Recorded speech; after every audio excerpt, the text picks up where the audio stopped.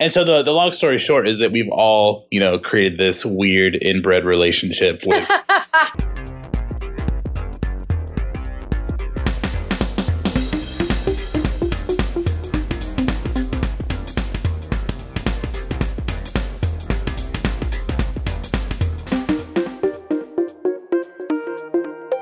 Hello, everyone, and welcome to the very first Irenicast. We are a weekly podcast dedicated to the exploration of faith and culture. We are your hosts. I'm Jeff. Hey, I'm Mona. And I'm Alan. Thank you so much for taking the time to listen to our podcast. We are very excited about starting this thing. It's been 2 years in the making, and it has been quite the journey, from re-records to over-planning to under-planning to everything that goes into it. So again, thank you so much for listening to us this week. And so let us introduce ourselves a little bit more and kind of explain how we got together and how this whole thing started. So we are all sort of related. Alan and Mona are really related, and I'm married into the family, sort of. Married related. That's right. Well, yeah, Alan and I mean, if you've heard the story about Jesus and John the Baptist, when John the Baptist was in the womb. No, who was in the womb? Someone was in the womb. I would say you're John the Baptist and I'm Jesus, right? Weren't they both? Oh, yeah, because I came before. You came before. No, I'm definitely older than Alan. So long story short, we have a whole bunch of cousins, and I guess there's 6 kids in our parents' family, and everybody got pregnant at the same time and had a bunch of babies. Yeah. So we've been. We were kind of raised more like brothers and sisters. Yeah. Our families, because there's 3 girls and 3 boys. Mm-hmm. Well, 4 girls, but 1 came much later. Anyway, but yeah, we just tormented each other with our friendship. Yes, and still do. That's why. Still do sometimes. Yeah. And then Alan met Jeff's lovely sister, and several months later, actually, I met Jeff's sister through your family. Your sister was her friend, and so I actually got married to Jeff's sister 8 years ago. I'm really, almost. Jeff, I'm really surprised still that you let this happen. Yeah, I am too sometimes. I'm a catch, all right. And then you guys, Mona and Jeff knew each other, right? Pretty far back. Yeah. Also. So the first time I went to youth group as a little 12-year-old, 6th grader going into 7th grade, I was, I think the first time I remember meeting Jeff, I was invited to McDonald's after youth group. And this was a really big deal, to go out with the youth group kids as a terrified little tween. And so I showed up to McDonald's and all the youth group kids were there. And Jeff was one of the youth leaders and in the center of this flock of youth kids. And he was telling these cool stories, talking with his hands. And I was just blown away by how cool these people were. And I was never going to fit in. So Jeff was my youth leader for several years.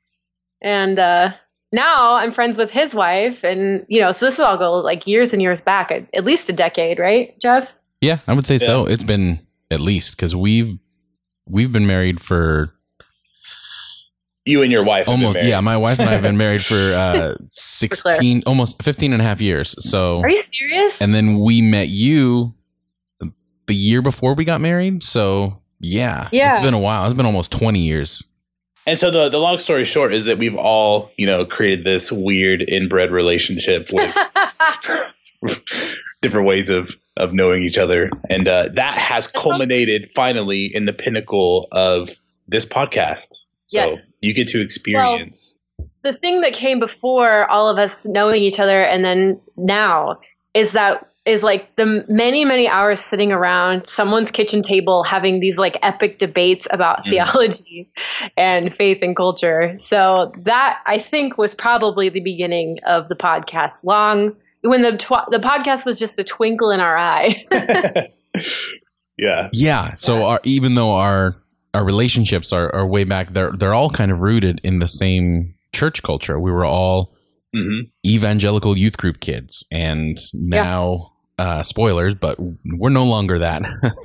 Even close to it. We have yeah, sorry to break it to you guys. Oh my God. But what do I sign up for? But that's part of the reason why we wanted to start the podcast, because these conversations that we had together, they tend to happen at significant times in our journey as we progressed and move forward in our faith. And the nice thing about it, even though we do have disagreements and we're not always on the same page, but the nice part about these conversations that we've had over the years at varying times when we finally get together is that we realize, wow, we're basically headed on the same path. And it's really cool to see how the relationship is strengthened by the paths that we've chosen in all of our different ways, and how our faith has evolved. And we're hoping to kind of record that evolution from this point forward with this podcast and watching things move forward from there. And it started from a simple conversation that Alan and I had 2 years ago now about a blog that he had started.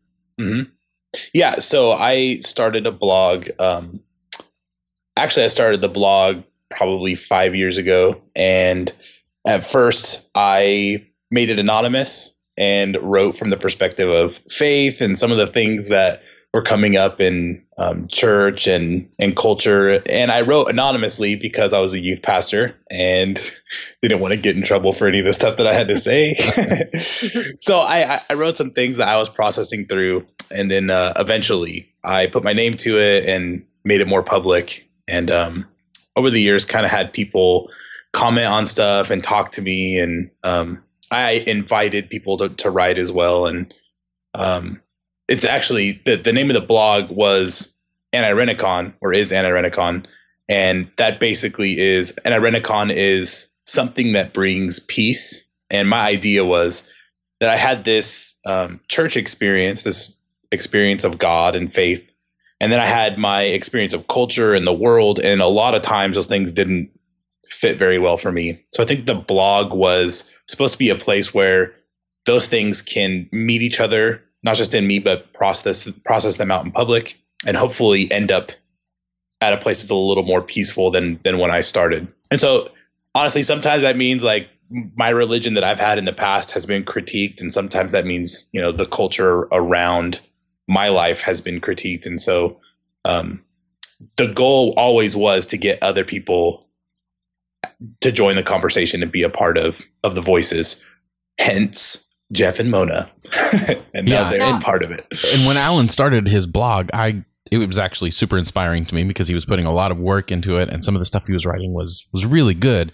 And I actually started a blog shortly after he did, basically by Alan's prompting, because he was encouraging me to do so, and it failed miserably. I wrote maybe 4 or 5 different things, and it just wasn't, I don't know, it wasn't something that I was motivated enough to really do all that much. And we had some conversations, and I was just frustrated about the whole writing process because I'm not much of a writer. And But you have great ideas. I mean, like I saw some of the unpublished stuff, and I was like, man, you got some great ideas. Yeah, and I'm sure there's a lot of psychological reasons, but that I probably didn't post them all. But that's another podcast.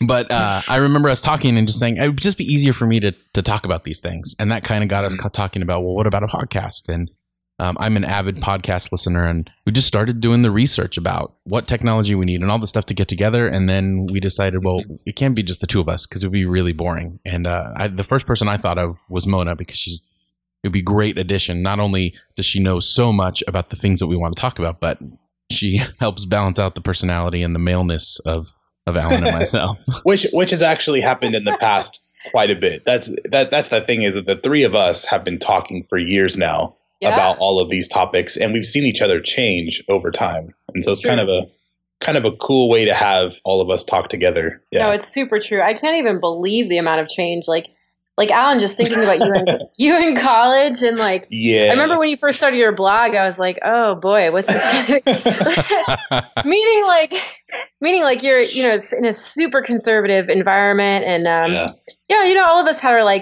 phases of utter dogmatism, or we wouldn't hesitate to call people heretics. We always stopped short of saying burn them at the stake, but we were very sure of ourselves, sometimes. Right? Yeah. And then, we got older and wiser, realized life is not that simple, and, but. Well, let's not pretend that we're not still sure of ourselves. We're still sure. Somewhat less sure.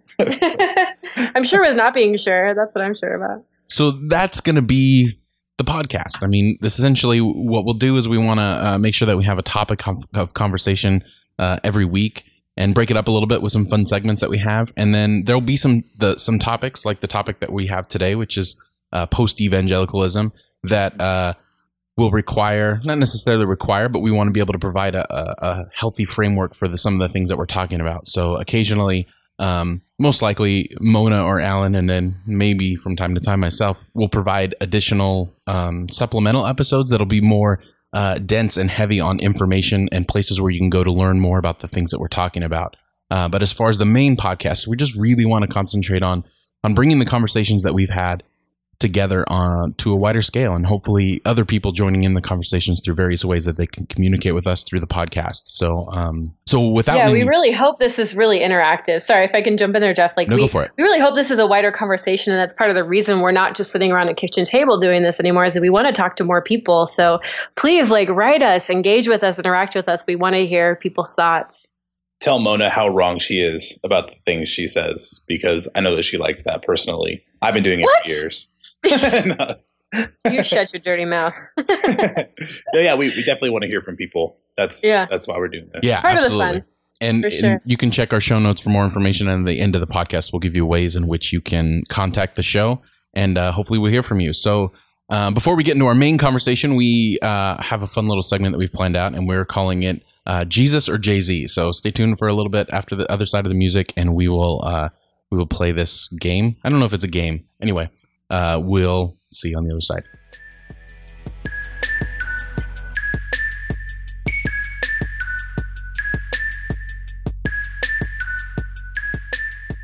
All right, so this is a segment we like to call Jesus or Jay-Z. Yes. And basically, each of us have come to the table with a couple song lyrics. And it is the job of the other hosts to guess whether those song lyrics are coming from a Christian song or a song that is a love song or a hip-hop song or a not Christian song. As much as we can put definitions on songs like that. Anyway, so I will start. Here's the lyric. Whenever I'm alone with you, you make me feel like I am home again. Oh, come on. That could be 50 songs. Actually, I think I do think I know what song this is. Oh, really? Yeah, I can sing the rest of it in my brain. So this is my problem. No, don't sing it in your brain. Sing it to us. No. Whenever I'm alone with you, you make me feel like I am free again. Whenever I'm alone with you, you make me feel like I am young again. That's like a rock. This is my guess. I think that's like a rock song, from a classical, classic rock band kind of thing. Okay. So I'm gonna go secular. Okay. Is what my guess is. Yeah, I have to agree with Alan, but just for the sake of argument, I'll guess the other one. And then all right. Well, you were half right, Alan. It is a secular song, so it is not a Christian song. Is it like The Doors or something? No, something weird like that? It's Adele, called Love Song. Oh. What? Yeah, it's an Adele song. Wait, which one is it? Love Song. Oh, I thought it was whenever I'm alone with you, you make me feel. Well, that's a pretty generic lyric, so I'm sure it's present in a lot of different songs. Probably. Someone out there knows exactly what I'm talking about. They're gonna so tell me what song email the podcast and let Alan know that he was right. Thank you. All right, Mona, you're up. Okay. I want to live, breathe. I want to be part of the human race. I want to live, breathe. I want to be part of the human race. Where do we go from here? The words are coming out all weird. Where are you now when I need you? I am going to go with non-Christian because it talks about wanting to be a part of the human race, and the human race is sinful and despicable, and we shouldn't want that. So I'm going to go with it's non-Christian.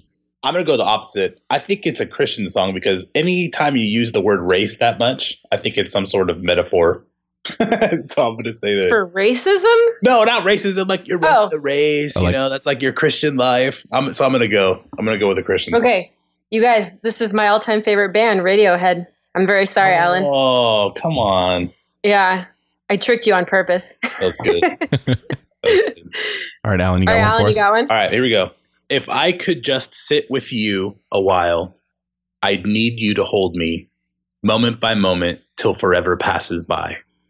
That sounds familiar. I think it's a Christian song, but I can't place who it is. It sounds like something out of a Nicholas Sparks movie. Do they have Nicholas Sparks movies? I know they have books, right? But they've been making movies of that. The Notebook is Nicholas Sparks. Okay. Oh.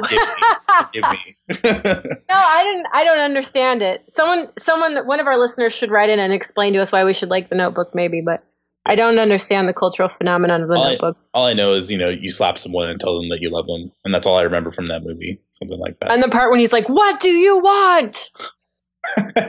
That part when never seen it.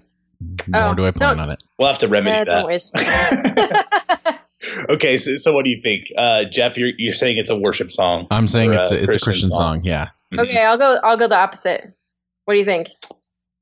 It is actually by Mercy Me.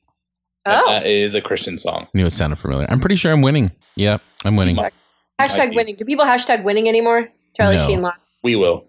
We'll bring it back. We're ironically hashtag winning. All right, you ready for my second? Mm-hmm. Yeah. Giving it over, I was flat on my back. Is that all it is? Sorry, I didn't mean to interrupt and laugh. No, that's fine. I was hoping for that response. Kafka. You can't just do. Okay, we need to make some rules here. That's 2 lines. Okay. Jesus. I'm gonna go Jesus song.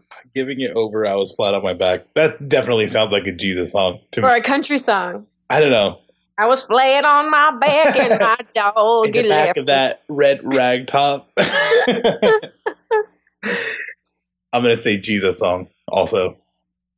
It is a Jesus song. It is by the Newsboys. It's called Giving It Over. Oh my God. Newsboys was like the first concert I ever went to, and they had the flying drum set. You guys know this? I remember that. I have seen that personally. We all have. I think it was the Love Liberty Disco Tour. You guys know what I'm talking about. I just saw them at Spirit West Coast, so I don't know. Okay, I got another one. Ready? I've seen it coming for quite some time, man. I don't know what you're thinking. How can the two of us walk in stride if we don't see eye to eye? You've got me all messed up inside. I'm going to go with Christian. Yeah, it sounds combative enough to be Christian. You guys, did you ever have a DC Talk phase? Everyone did, right? Yes. Everyone did. Everyone.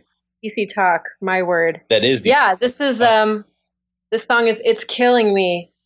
'Cause I want you now. Oh, that's right. That sounded familiar. Yep, there you go. We were Jesus freaks in our own time. Was such a Jesus freak. Oh, absolutely. For sure. I'm still a freak. I just don't know exactly. Just not so much for Jesus. Okay, so my lyrics, here we go.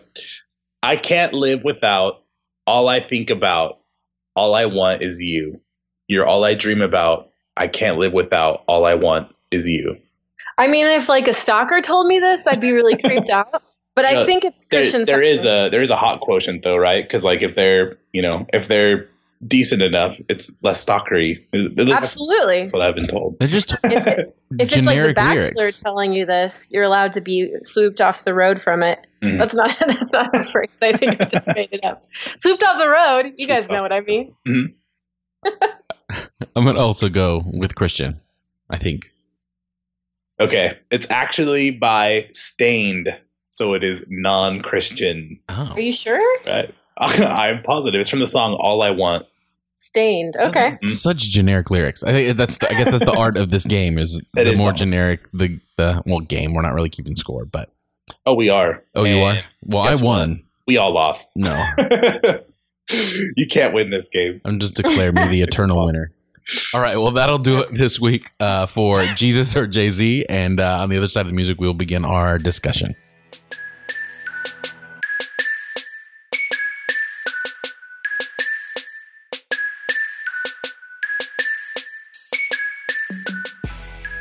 All right, so this is our very first topic, and we picked a broad topic because it kind of represents where we're coming from, and we're talking about post-evangelicalism, and we'll have a lot of information as we go on this, but basically we kind of wanted to share our journeys as to far as why are we not evangelical anymore, or why are we confused as to what to call ourselves. And what were some of the things that that would be me? Yeah. Alan's just confused in the head in general. That's right. So for us, like, what were some of the things, especially for all of us, and Alan and Mona, feel free to jump in. But what drew you away from what you used to believe to where you are now? Because I would say it's pretty safe to assume that if each of us met our past selves, we would call ourselves heretics or non-Christians or whatever word we would use to describe someone who doesn't follow Jesus. I would, it'd be tough because I'd be hugging myself saying it gets better. That's can't hate someone that's hugging you. It's all good. Wait, which self is hugging yourself? I would hug the younger version of myself and just tell him that, it's not always going to be like this. That's what I would say. I think I'd pat myself on the head and be like, oh, honey, so much you don't know yet. Yeah. What about you, Jeff? I don't know what I'd say. I think I'd just be... it's hard because it's one thing that's difficult for me is I'd be tempted to tell myself, stop, you're wrong, get out of here. But if I look back, I wouldn't be where I am today if I didn't go down that path and choose to follow that way for a while and really invest and jump into it like I did back then. Very true. So yeah. And I kind of like where I'm at now. So yeah, that's a tough one, but I'd be disappointed in myself. And I would say that it would probably be more my younger self yelling at my older self than anything else. So yeah. And for me, I don't know where you two are at, but for me, one of the main things that drove me away was the idea that every time I felt like I questioned something or every time I learned more, I realized I was holding on to something that necessarily wasn't right. And when I go to certain people, I don't even say right, but when I go to people with these questions, I was easily and quickly dismissed and given a warning that that's a slippery slope to go on and you might, find yourself in hell one day or, whatever. Yeah. I think I can relate to that. I mean, like in my experience, questioning is not one of the most noble things you can do in the church background that I come from. You're not encouraged to ask questions very, very much. Well, it's funny, like, when I left for seminary, my dad sat me down and told me not to lose my faith. And I thought this was one of the strangest things I'd ever heard. And I think there is this like cultural phenomenon, especially within like evangelical culture or conservative Christianity, that's like, don't think too hard or you'll get yourself in trouble. Yeah. Yeah. Like knowledge puffs you up. Knowledge is dangerous. And so if you go down that path, like you might be lost to darkness. Instead of an idea that like knowledge comes from God, like knowledge is seen as like kind of other than God. So anyway, I had this idea that like I had this strong sense, or almost, I don't know, I would even use the word calling, that I needed to explore ideas about God and language about God. And I felt like I wanted to be an astronaut, but my family was like, why would you want to go out there? There's no oxygen. It's scary out there. Like, stay home where there's ground underneath your feet. You know where things are. And I'm like, but I have to see the limits of this. I have to know what there is to know. And just people looking at me like I was nuts. I don't know. Yeah, no, that's a good way to put it. I like that analogy, because I think that expresses much better what that whole idea of, and that it's funny because it was always like, well, you shouldn't question God or whatever. And it was almost as if like, why would this infinite God that we say we believe in be threatened by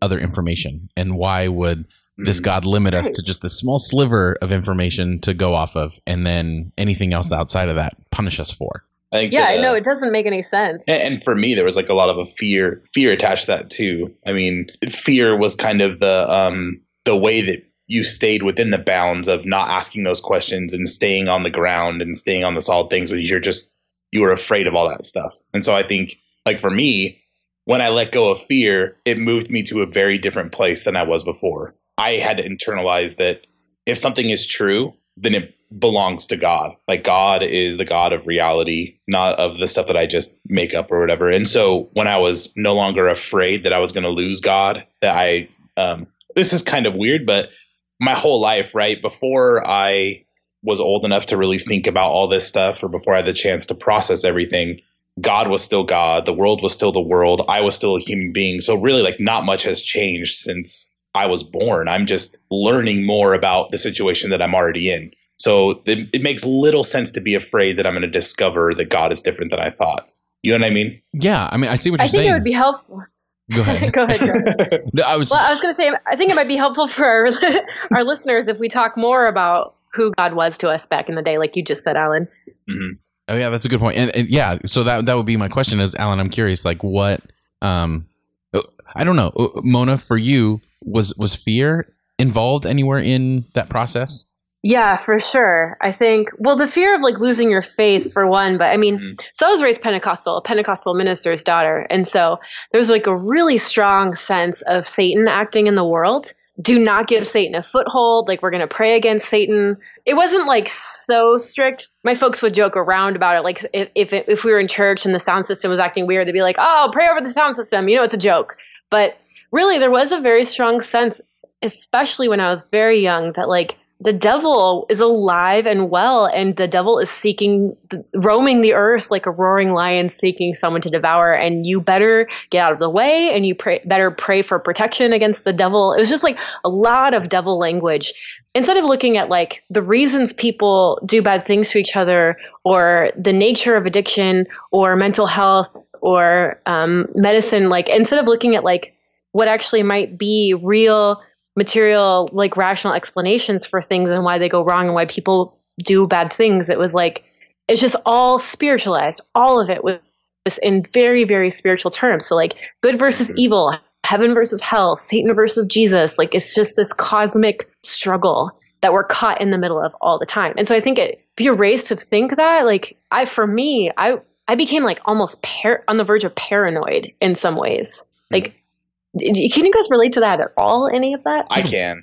Yeah, absolutely. Can. Yeah, I'm a little bit different. I mean, like, I wasn't raised in a Pentecostal church. I grew up in like a non-denominational kind of Baptist background. So for us, everything was about the Bible. We weren't afraid that Satan was going to lead us down a certain path. There was a little bit of talk about stuff like that, but we were more afraid that one day we would lose our own faith or something, or discover that we never had true faith in, you know, the Bible and the God of the Bible. So for us, it was like, don't ask questions that erode the authority of the Bible in any way. You know, don't argue with the text. You're just supposed to obey. So maintaining this obedience involves not asking questions. It's like, that's more of my background. And the reason I am where I am now is because I did love the Bible so much that I started to study it and ask all these different types of questions of it, and got to know it really well. I went to a conservative undergrad for my bachelor's, and then I got my master's degree in biblical studies and theology. And for me, it was like learning about the Bible was what actually took me out of my community, because we were taught you had to read it one way and not to ask certain questions of it. And so actually, we treated the Bible in a way that it couldn't function, that I don't believe it can function for human beings. And so now that I relate to it differently, I would say I've moved kind of away from evangelicalism, the one that I grew up with, which is a little bit different than the one that I think that's kind of the point, is that we all grew up in evangelicalism, but it's all a little bit different. We all have different backgrounds, and our churches were even different. So when we say we're post-evangelical, we're really like post-evangelicalisms more than one, because we have these different streams inside of this common background. But for you, Jeff, you're saying that it was more about the community and feel like you were on the outside of that is what you couldn't process, right? Yeah, I guess now that you guys had talked about, you know, obviously I grew up Pentecostal too, so that the only time I remember being afraid when it came to the whole spiritual thing was I remember I was at this altar call, and I was, you know, crying and singing songs and stuff like that, and someone came up to me afterwards and said, God told me to give this to you. And it was this little pamphlet, and it was a journal from an exorcist. And whoa. Yeah. So I was like, oh, this is interesting. You know, I was kind of interested in that. I watched a lot of horror movies when I was a kid. So I read through it, and I remember reading this one part where the exorcist in his noted that most of the people that he cast out when they were in a worship setting, they would yawn a lot. And what? Yeah. And he was, you know, he was That's talking awesome. about how this was, you know, them kind of getting rid of these bad things in them or whatever. And I remember being freaked out because I always yawn during worship. I think I sing wrong or something and my breath is short. And I remember there was this like 3 or 4 week span of time where every time like we would go to church, I wouldn't sing because I was like, oh my gosh, there's something wrong. Or I'd sing a lot because I'd try to yawn a lot to get all the like evil out of me or whatever. Wow. It was yeah, That's it was intense. there was always these weird things because I was always curious about stuff like that. But I don't know. I wouldn't say fear was. I guess, Alan, that's a good point. Is that fear for me was this whole fear of like if I question too much, then I lose my community. Yeah, like I lose my friends. I lose people that I look up to, and I don't know. Maybe that's why I stayed in it longer than maybe I should have because I was so invested in the relationships. And I knew that, for sure. I knew that those relationships, even though it wasn't said, and even though if you talk to the person face to face, and this isn't everyone, but those relationships were conditional on whether I believed the same things. Ours too. I mean, like, me too. That was my experience. I think that when you're evangelical, for the most part, you look at the world as Christian and non-Christian. You divide everybody between kind of this black and white. These people are Christians, these people are not, and I have to relate to them in prescribed ways, right? Did you guys ever, were you ever told that you're not supposed to be, the word we used was unequally yoked with non-believers, as in you shouldn't form these deep connections with non-Christians because they're somehow going to influence you and make you less Christian? Were you ever told that growing up? I was told a different version of that, but absolutely. I was told that non-Christians didn't have the Holy Spirit like I did, so I could try to be friends with them, but ultimately, like, we wouldn't really have a deep understanding of each other because we didn't share the same spirit. Yeah. And honestly, if I'm honest, like, there were times in my stint as a youth pastor where I perpetuated that myth. Yeah. You know? And those are the things that are hardest for me. Is not so much what I believed and why I believed it, but the times that I actually taught those things to someone, you know?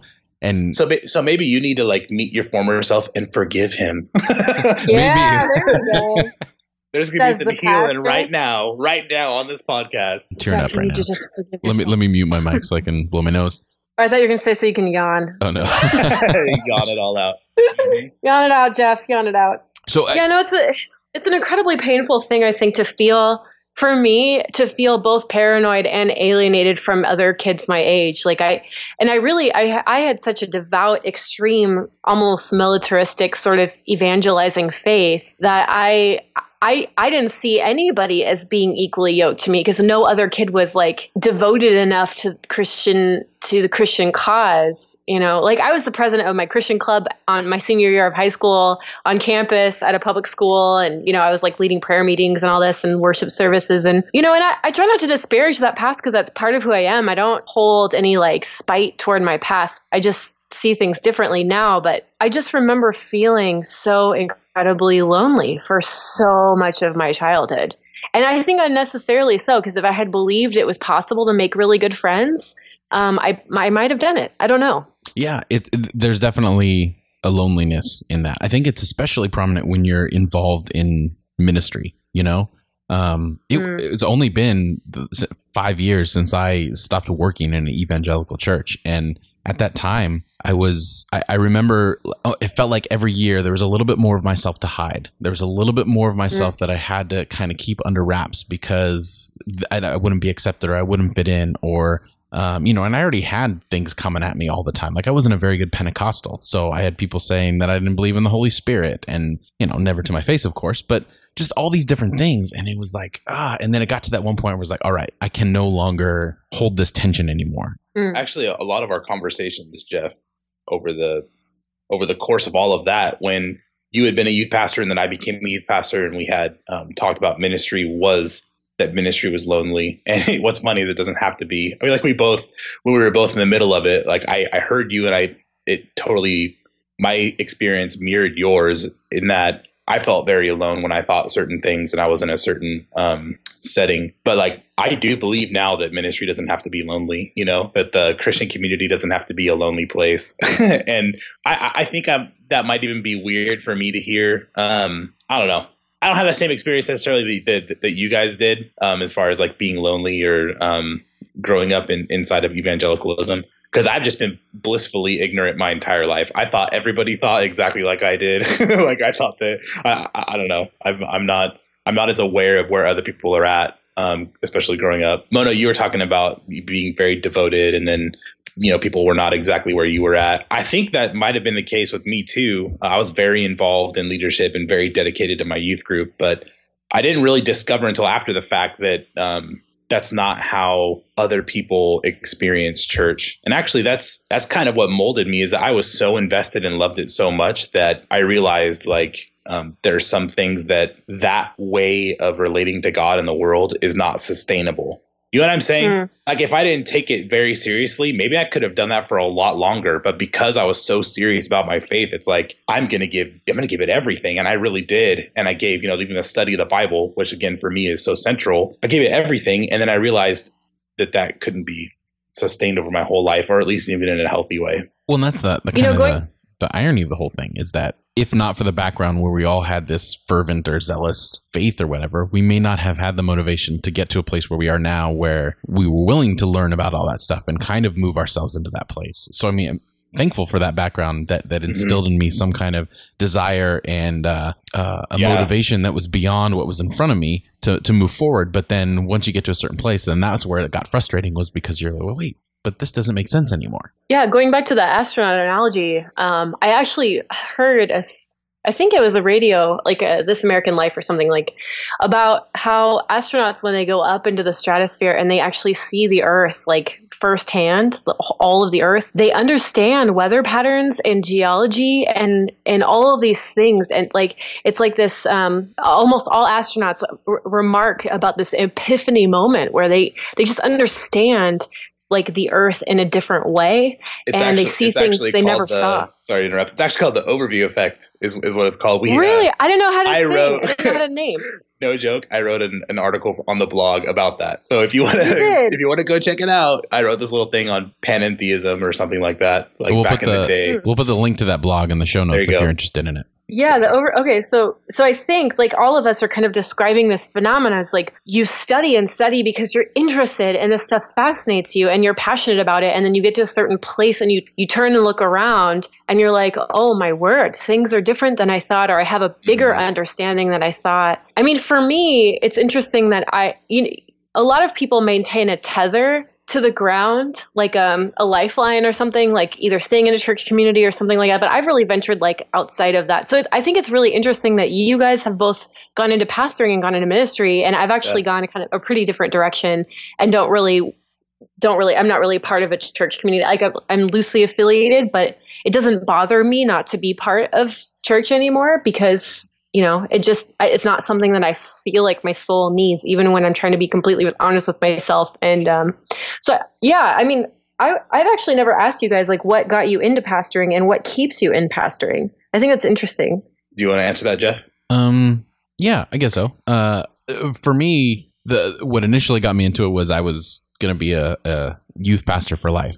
And basically because I had good youth pastors and I had bad youth pastors, but the good youth pastors really helped me when I was an adolescent. I was super awkward. I didn't have a dad. I didn't have a lot of healthy adults around me in my life to get information from or to just learn basic things. And the youth leaders and youth pastors that I had were invaluable to me. And because of that, I think it's just natural for anyone, when there's someone you look up to, you want to be like them. So I became interested in wanting to be in leadership and help them out. And then that gave me a desire to continue that. And I just wanted to be that for someone else who didn't have the solid family structure that everyone else had or anything like that. And that's what kept me in it, were the students, for as long as it did, just to be able to be that for them and give them new perspective and help them through those things. And somewhere in the middle of that, because I had so many instances of being affected by where the church was broken, it evolved into this desire to, okay, I don't want to just help this particular group of people, but I feel like I can be of help to the church as a whole. And now that I find myself caught in the middle of these two church worlds, where I grew up and I have a lot of these fond memories of the way evangelical church is done that aren't in the more mainline liturgic kind of settings. And I find myself caught in the middle and feeling like, well, maybe I'm not the only one, and really wanting to be a part of maybe providing a new, I don't like using the word relevant because it's so overused, but I guess it's an appropriate word, but just a place where the community, there's this, I don't know, there's just a freedom in being a part of that and really being a part of helping cure some of the broken things that I was affected by. Oh, that's amazing. That's cool. For me, it boiled down to a lot of what Jeff said is similar, but for me, it was, I get easily excited about things. You two probably know this from, I don't know, watching me. You excited? No, Alan, that's silly. About everything. Yeah. So for me, I've always been excited about God and excited about the Bible and excited about church. And I realized that that's not an excitement everyone always shared growing up. So when I saw people talk about God when I was in high school or junior high, sometimes people would make God boring, I think is probably the best way to describe it. I'd see pastors speak or something, and it'd just be like this really boring experience where people aren't really engaged. And then I experienced some of that in my bachelor's degree program. And, if I'm honest, even in my master's degree and beyond. And I myself have been in the past in a place where I'm upfront talking about God, and it's not something that's necessarily always engaging. And not that it always has to be. But for me, I always thought, if I ever got the opportunity to speak about God in front of a group of people, which, by the way, if you're not a part of a church, it's very difficult to explain what a pastor is kind of like or what teaching is like, because you really have a group of people who form most of their identity on the stuff you're talking about, and you talk about it on a weekly basis. It's actually pretty terrifying. I know it's a very powerful, a very significant thing. And for me, seeing how that affected people, like, I always thought if I ever had the opportunity to even speak for a little bit, not that I'd have to be a pastor or whatever, but if I could teach or preach, which I started to in high school, like, I wanted to be able to convey my excitement to other people. And so I think that's why I got into ministry, and that's why I'm still doing it, is that these are things that excite me. And I think there's things that people should know, and I love teaching and stuff like that. So that's kind of why that's the role that I sort of play, I guess. That's so interesting, because you guys both named very different reasons to come to the same sort of place. Yeah, but at the same time, really cool. Yeah. But at the same time, we both recognize that there are things that can be done better, whether it's community or representing, God, or representing the community. Like, those are things that need to be done in a much better way. And obviously, you probably feel some of that because you've moved away from a lot of it, right? I mean, that's I moved away partially, I guess, out of just practical reasons, but also because church is still a painful place for me, and I don't say that to blame anybody in my life in particular, but just because I think that, I don't know why. I'm still figuring that out, I guess. Recently, I learned something interesting that, you see ministers who wear a collar under their, their shirt, like a minister collar. And I always thought that was kind of so silly and antiquated, do you realize how silly you look? But I recently heard it was actually to remind the minister that they are responsible for their words when they speak. And I thought that was really cool. And I think the tradition I came out of, a lot of people were not very responsible for their words, or dumbed things down so much that it almost became insulting for me as a thinking person. I felt like, to be a Christian, at least the way that I was raised, I felt like I had to turn my mind off or think like a child and almost become infantilized in that, in a kind of a way that made me feel sort of paralyzed to even think for myself in any capacity. And so I think I still have a lot of pain toward that it hurts, I never felt quite like I fit, because I wanted to use big words, and I wanted to talk about big theoretical ideas, and I was shut down a lot. So I don't know. I just don't really see that much of a need for church. I think, to me, church is my relationships, and it's the way I walk around in the world, and it's the way that I treat people. And it's a much bigger vision than going to a building. And I think you guys agree to that to a certain extent, right? Absolutely. It's the way that we interact and live in the world. So I don't know. And I totally agree with you, but obviously I'd argue for the necessary embodiment of that in an actual group of people, and not just a general sort of so that's why I stick with the church, because I want to be a part of a community that realizes that in some really big way. But I would say I fall somewhere in between that, where I agree with both of you, and I think that the church should always be an option for people that are more bent that way, and then the church should not be an option for people that are bent in that particular way. You know what I mean? I think we've moved into this place. I think we can move into this place now because of technology and all kinds of different reasons, where everything can be more individualized, where before it was very this majority rules type. This is why we structure it this way, because the majority of the people are this way. And there's some isolated people, but we don't take them into account. And I think we can do that now. And I think it's okay. I was just talking to a pastor friend today who was telling me that he's an Episcopalian priest, and he said he has 60 people in his church. The average age is 75.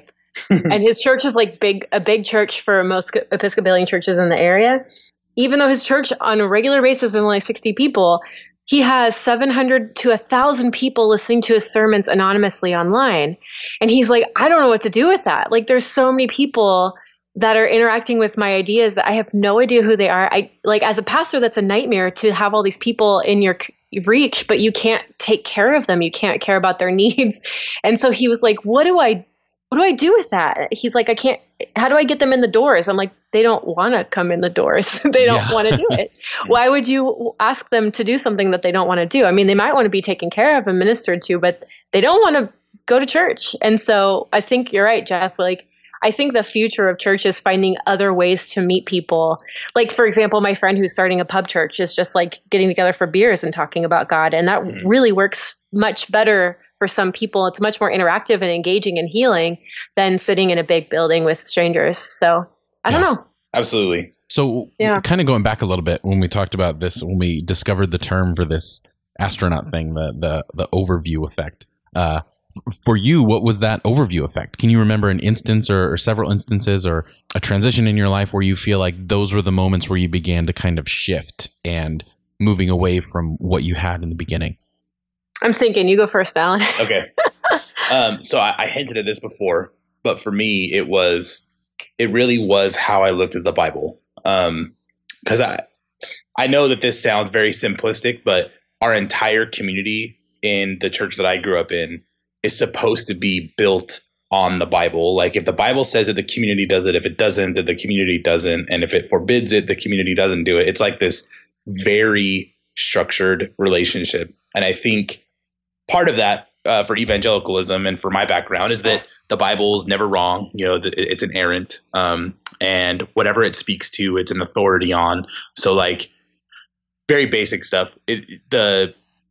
The Bible rules out evolution because there's stories in Genesis where God creates the world in 7 days. So God created the world in 7 days, and evolution is wrong. I went to my undergrad and learned that the Bible is, sufficient for all things, for faith and for life and godliness. That's a verse from the New Testament. And so therefore, psychology, even though it's helpful sometimes, actually is hurtful because it's saying that, we look to someone other than God or something other than the Bible to be sufficient, whether that's like our own self-esteem or something. So psychology largely got thrown out. And like all those things were happening. And whenever I encountered science or psychology or just all this other stuff, I'd see its value and it would come into conflict with that. And not just that, when I studied the Bible, I started to realize that even the people in the Bible itself don't treat the Bible the way we're supposed to in the community that I grew up in. If you read anybody who writes in the New Testament and you like, especially Paul, and you read the way they use the Bible and they use the Old Testament, it's things that we're not allowed to do. You know what I mean? Like, they think about scripture in a different way than Christians right now do. And so once I realized that biblical literalism and inerrancy is actually a very recent development in Christianity, I got this opportunity to see that Christianity was a lot bigger than what I thought. Like, I thought Christianity stopped after the Bible was written and started up after like the Reformation. And, once people started recovering biblical Christianity started back up again. It was this moment realizing that my strain of Christianity was actually very new, and it's kind of proud to think that we've got it all right and everyone else has it all wrong. So being able to see the bigger picture of the Christian community and also seeing the Bible not supporting the things that I'm supposed to believe, that for me was the big effect of saying, well, there must be something else, there must be a bigger community out there than I thought. Yeah. I guess I had a different experience, but a similar, like, kind of eye-opening experience. My first year going away to college, I went to evangelical liberal arts college, and coming into school, I was like afraid that all of these other Christian kids weren't really Christians. Like, I was very convinced that I had been taught the only true version of Christianity, and it was the only way to relate to Jesus through the Holy Spirit, through speaking in tongues, and through altar calls and all of these things. And so, and I had also been taught through that kind of same way that, like, the church really died out after the book of Acts and then was resurrected at the Azusa Street Revival in the early 1900s. Like, I didn't know there was anything else. I learned about Martin Luther in school, but I didn't know that there was just gobs of all of this interesting, fascinating stuff that had happened in between those 2 points. And the reason we have like words and ideas like the Trinity and the reason we think about Jesus as being fully man and fully God and all of these things, like this has all been, these are tools that have been built over time. These ideas have been put together by many, many, many hands and have been shaped by politics and culture and all kinds of events. And so it was like completely eye-opening and astoundingly exciting for me to interact with theology for the first time when I started taking my first theology classes in college. At the same time, I started engaging some of those ideas and doing that kind of work and doing that kind of reading. I was actually a youth intern at a local Assemblies of God church, where the youth pastor was pretty avant-garde. Yeah, I did that almost 2 years. Almost 2 years in college. And the youth pastor was kind of like very like cutting edge and edgy. Like he wanted to make it cool. So like we spent a lot of time converting the multi-purpose room into like this cool lounge. So we like painted the ceiling black, and as all good youth pastors do, right? As all good youth, yeah. You know, you got to make Jesus cool. And he started attracting a huge crowd of kids.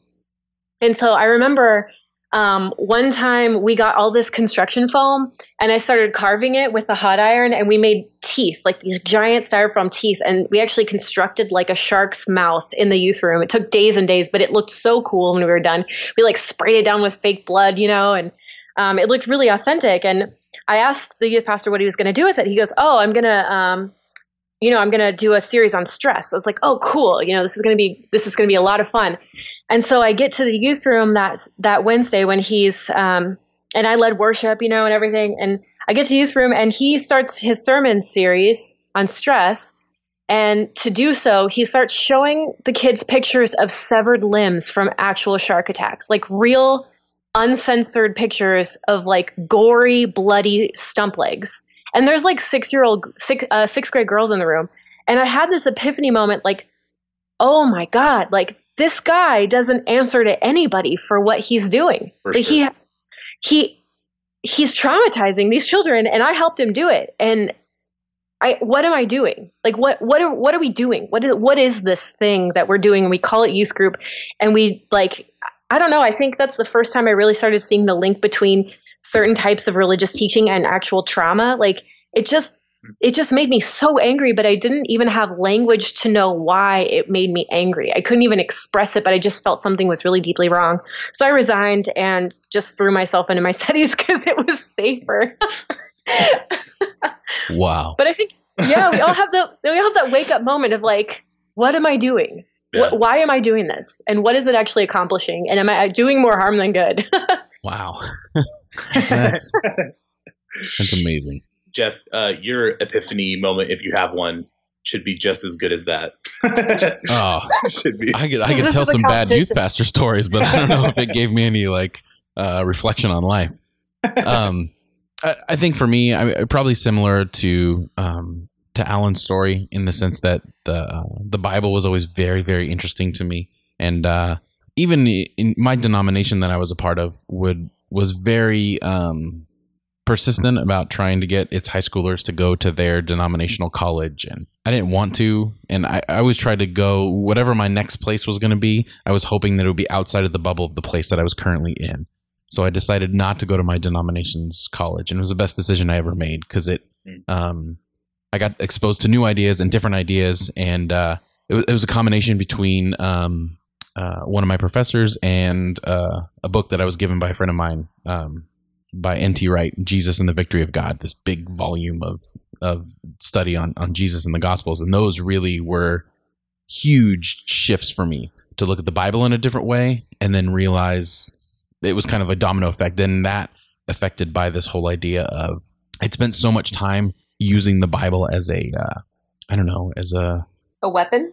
Not a weapon, but like a tool, an instruction manual. Yeah, like an instruction manual. Like I was convinced that there was the answer for everything in the Bible, and I realized that in combination of what I was learning new about the Bible, and all through college I was a youth pastor as well. So interacting with students and seeing real life and realizing, man, the way that I look at the Bible now does not translate to the lives of these students. There's got to be another way to look at that, because regardless of how I've looked at the Bible, I've always held to that thing is that this is relevant. And before I looked at it as what this book says literally is relevant, and now it's more the ideas and the heart and the circumstances in this book are relevant still to people's lives and can give them hope and all those, mushy things that help people move in their lives. And I had to shift because it wasn't making a difference. And I didn't want to just make a difference with, a cool bloody shark or some nasty pictures or something like that. I wanted to make a difference that it wasn't that the student wouldn't leave and just be, I feel better, but that they would have something to hold on to that can move them forward like it moved me forward. And something of substance, something that wasn't just fleeting, that was a service or a TV show or a song that was just there and then gone. So what does it mean when you say moved you forward? I'm curious. Just that whole sense of kind of what Alan was talking about was that the way that we look at the Bible isn't the only way, and that there's something here, regardless of what we believe, there's something here that this philosophy, that this belief and this God has lasted this long, and it's changed and it can change and it's moving forward, and something I think it was important for me and for me to communicate to other students that you're a part of something bigger, that it's not just you're not alone. And not in the sense that, you can talk to one of your youth leaders, but that you can be a part of something that is huge, that spanned history, that is right now affecting millions of people in different ways. And it's not this narrow thing. It's a wide open thing. And I think it's important to say that, so these are some of the reasons that we've felt like we needed to leave, in some sense, the communities that we came from. But there's a lot of other reasons, right? Like I read all the time and I hear personal stories of people that have also left. And maybe you, the person listening, have also left some sort of evangelical or conservative Christian background. But there's a bunch of reasons, right? I mean, and or thinking about leaving. Or thinking about leaving. And there's a lot of places to go. I mean, there's a lot of different ways to end up. Like we're not all in the same place. And certainly other people don't end up in this weird post-evangelical place, right? Like not everyone becomes post-evangelical. Some people, move on to other religions or atheism or, I don't know, or just have a reformed evangelicalism. And I think that it's good to at least know where we came from to kind of trace where we're headed, right? Yeah. And I think that that's going to be the crux of this podcast is we'll talk about these things. We'll go more in depth on what we talk about when we talk about the Bible and how we look at it now as opposed to how we used to look at it, and all kinds of different things that used to be not values, but used to be things that we held dear that have changed and why they changed. And that's, we got infinite amount of weeks in front of us to, as long as everyone listens. And because we've been evangelical in the past, we believe you should change too. And we are going to convince you that you need to go through the process. Oh God, no. No, it's something I loved about this when we were talking about this podcast is we really wanted to validate that there's so many other places to go from evangelicalism. And we're not placing judgment. If people are atheists, great. There's no reason why anyone needs to decide what is the best way. We can only speak for ourselves and our own journey and what worked for us, and even invite people to come on the show as guests who have other stories, of going into Buddhism or going into, all kinds of different paths. And it's all good. I think it's really important for us all to learn how to be in community as far as dialoguing with each other and supporting each other and really listening for those stories of honesty. Yeah, and we aren't trying to either on the other side of that. We're not trying to take anyone away from evangelicalism. It's working for some people for a reason, and we're just saying it didn't for us. And maybe as we talk, and sometimes we maybe come off bitter or upset or whatever. It's just because we are well, maybe or hurt or I don't know how. If down the line as we go through this whole thing, we come off as upset. It's not that at all. It's just. It's not for us. And part of that is that because it's not for us, in some circumstances, it's never been oh, no, we totally understand this isn't for you and we still have this great relationship. It's been oh, but if you're not this, then, you're this, you're going to hell. Like, it's always this extreme either or. And I wouldn't say if you're listening and you're evangelical and you're listening to us and you're like, oh my gosh, these people are going to hell and everything about them is wrong or whatever. Stop listening then. That's not the point of this. The point is that, like, we just want people to understand our journey and still maintain those relationships and realize you're at this place and we're at this place, and that's fine. And and part of it, try to convince you. Like, I'm serious. I do believe that there are more faithful ways to, like, read and interact and more healthy ways to look at stuff. And I think you guys can say this too. If you never change, Mona and Jeff, if you end up somewhere very different than I will still love you. We will still be connected, obviously, because you're my cousin and you're my brother-in-law. But also at the same time, I'm always going to be speaking my mind and then learning from you and also trying to convince you that my way's right. That's just who I am. And I think that's how I learn, right? Is that we're constantly, like, representing what we think, and hopefully people can like either help us change or even learn from what we're learning.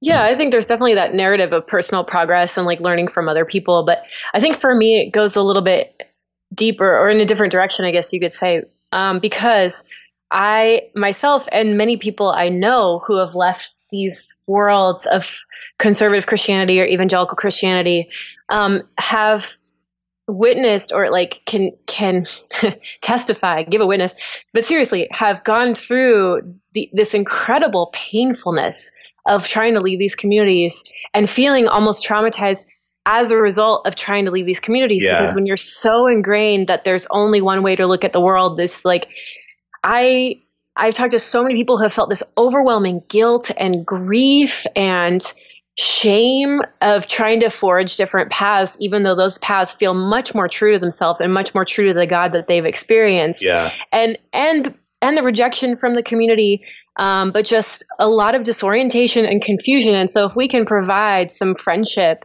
to people who are going through that right now, and so you don't have to feel as alone, then that's what we're here for as well. For sure. Yeah. Basically, we are all things to all people. So join us. That's a Christianism, in case you're not, well versed. There's this podcast I listen to where, like, in the beginning, there's this really, like, cultish voice that says, join the community. So I feel like that's appropriate for now. So we will start a cult and make some money. Yeah. Send us your money, people. And then we'll send you our love. That's us. We'll bless a hanky. We'll send it your way. Yeah, absolutely. First one's always free. All right. Well, I think that'll do it for us this week. Thank you again for listening. To support the podcast, please rate, review, or subscribe through iTunes or wherever else you may get your audio content. And we want to hear from you directly. Email us at podcast@Irenicast.com, or follow us on Twitter @Irenicast, or on Facebook, facebook.com/Irenicast. I think that'll do it for this week. I'm Jeff. I'm Mona. And I'm Alan. Oh, and real quick, also, don't forget to check the show notes for a link to the blog overview effect. And we will have a supplemental episode this week from Mona, kind of giving us a historical background as far as evangelicalism. Mona, go ahead and kind of talk about what that supplemental podcast will be about. Sure. Yeah. If you like history, if that interests you, if you like kind of seeing the connections between different events and times and places and people, which I like to geek out on that kind of stuff. But I have been working on a whole hour of church history focused on the question, what is evangelicalism and where did it come from? And so I actually kind of go back to the beginning of, like, the early church and the Roman Empire, like all the way kind of up through the present day, which is very ambitious to do in an hour. But I had a lot of fun putting it together, and I would love for you to listen to it and give me your feedback. Yeah, so we will post that on the Friday after this episode posts, and it'll give you the chance for the weekend to kind of soak in that information and prepare yourself for the Tuesday after that for our second episode of the Irenicast. So with that being said, thank you for joining the conversation.